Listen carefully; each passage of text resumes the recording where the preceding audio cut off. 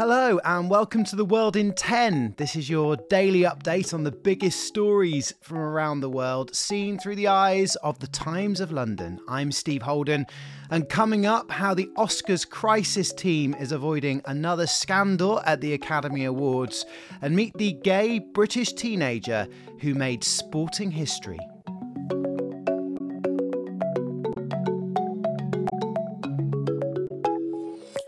Before all that though, spring is around the corner, but it has been a long winter, not least in Ukraine, where frontline fighters have battled the cold as well as the Russians. The fight goes on, perhaps most brutally, along the Eastern Front and the town of Bakhmut. It's been at the centre of heavy fighting for months now, but with that, heavy losses as well. The town itself, according to eyewitnesses and people who've been there, is now mostly a pile of rubble. But Ukrainians still hold it. The thing is, Russia wants it. It's not exactly a strategic location, but it has become this symbolic one, I guess. Earlier this week, the head of Russia's Wagner mercenary group said his fighters had captured it all, but it appears Ukrainians are still holding out. The wider issue for many fighters is this stalemate of sorts, a lack of progress, which has proved a frustration, especially from the Ukrainian side. And the Sunday Times foreign correspondent Christina Lamb has been exploring this. She's been to the Eastern Front to speak to soldiers who are on that front line. These soldiers from the 131st Battalion had been in a place about an hour north of that, in a forest which they referred to as the cursed forest because the fighting was so difficult and so lost so many people. They were managing to hold the line, but they were not managing to actually make any progress, and that they were partially blaming on not having enough Western weapons. In her dispatch, Christina gets across a sense of fatigue amongst the Ukrainian soldiers waiting for this Western weaponry.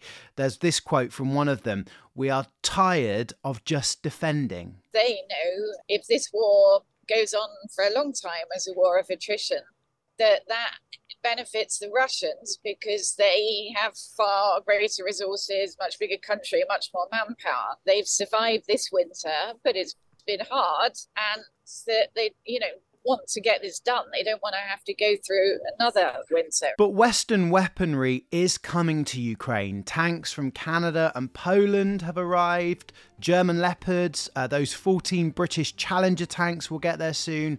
There are more armoured carriers coming, munitions, rockets.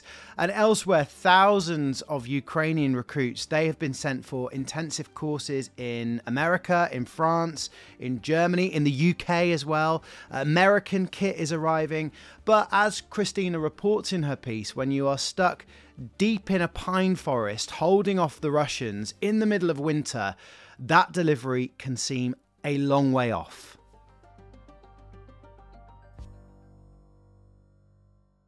So sometimes you'll be hit in the face with a load of strawberry. Other times it's cherry. I've had pineapple in my face. Other times you'll walk into a puff of bubblegum smelling mist. I'm talking obviously about vapes and the growth of them, which has been just huge. They seem to be everywhere right now and smoked by all ages. But an undercover investigation by the Sunday Times has revealed how prevalent illegal e-cigarettes are on the high street. And when we talk about illegal vapes, it's one with a puff capacity or a nicotine level above the legal limit. Now, the paper's special correspondent, Josh Glancy, says when he posed as a purchaser, shopkeepers were quick to reveal their stock of unlawful products. The trading standards officers I went out with are really focusing on that now. So sending in their own kids, for example, to teenage kids to see if they will be able to buy vapes, despite the fact that obviously you're supposed to be 18 and above. And they've generally found about 40% of the time shops will sell to teenage kids, to underage kids. In Britain, it's thought 4.3 million people now vape. A decade ago, it was just 800,000. The growth really is gigantic. And lots of the vapes out there are definitely branded with the younger market in mind. It's bright colours, it's attractive flavours, it's almost like a pick-a-mix at times. And during his investigation, Josh found that shopkeepers are very quick to bring out these unlawful e-cigarettes with too much nicotine when a buyer requests a stronger product. You say, do you have a random Tornado? Or do you have an Elux 3500? And that shows you really know what you're talking about. And generally, they often do. Some said no, but, they would emerge, these super strong vapes, from under the till, from behind the cash, from in the storeroom, from boxes. I guess you can argue vaping saves lives because authorities certainly see it as far healthier than smoking a cigarette. But I guess we don't know the full effects long term of them. I think for now, just get used to those scents of watermelon, mint, lime, mango filling the air. And you can read Josh's full report in the Sunday Times. Last year, Jake Daniels made sporting history in the UK. He was 17 at the time, and he came out, becoming the first active male professional footballer to say that he was gay publicly. He plays for Blackpool Football Club, and he's at the start of his career, not at the end. He's not about to retire. This is him at the beginning. It was a momentous occasion, not least for people who will come to see Jake as a role model in the game. And the Sunday Times has been speaking to him. He's now 18, he's got a boyfriend, and he still lives with his mum just north of Blackpool, which is in the north of England. In his interview, he speaks about that feeling about when he came out. I kind of liked it. I kind of liked being able, because the first time for me ever to be able to express myself properly and tell people who I found attractive and who I didn't. What you get from the interview with Jake is a sense of how confident and happy he is with himself, with his situation, with his family, and with the football club. And he says any of his worries didn't actually materialise.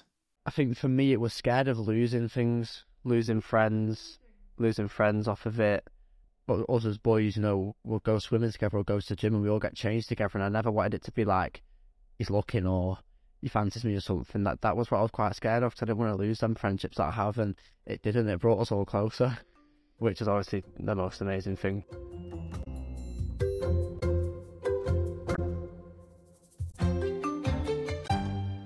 There was something otherworldly, wasn't there, and almost disturbing about what happened at last year's Oscars. Seeing Will Smith walk up and just slap Chris Rock on stage. Nervous laughter? Was this a prank? No, it wasn't. Far from it. And it became arguably the most notorious moment in the Academy Awards' long history. We're 1 year on. It's Hollywood's biggest night again. And Amy Gill has been finding out how organisers are trying to avoid any more controversy. Well, after the infamous slap, Will Smith was banned from Academy events for a decade. Now a so-called crisis team has been created, on hand to react to anything that comes up instantly. But the thing is, no one expected last year's host to be assaulted, right? So how do you rehearse for that happening?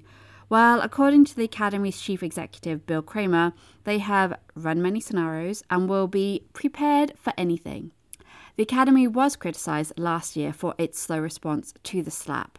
Will Smith was still able to collect his Oscar for Best Actor, and it was a couple of days before his ban was actually announced. So the crisis team will make decisions much quicker and step in to ensure any controversy has been contained. They've actually already had to weigh in on a decision to allow British star Andrea Riseborough's surprise nomination for Best Actress, after an outcry from some that Viola Davis and Danielle Deadwyler, who are both black, were overlooked. Chris Rock, meanwhile, hands over his hosting duties to Jimmy Kimmel, and for the first time in over 60 years, the red carpet will actually not be red. It's champagne-coloured, although I would prefer to say beige. If that's the only controversial thing about this year's ceremony, though, that's surely progress. Amy Gill reporting there, and if you want access to more of the journalism you heard on this podcast, analysis of the Oscars winners and losers, then take out a digital subscription to the Times of London. Other highlights today include an interview with undoubtedly one of the most promising actresses right now, the star of Wednesday, Jenna Ortega, plus an interview with the man hoping to succeed Nicola Sturgeon as Scotland's First Minister. Until next time, we'll see you soon.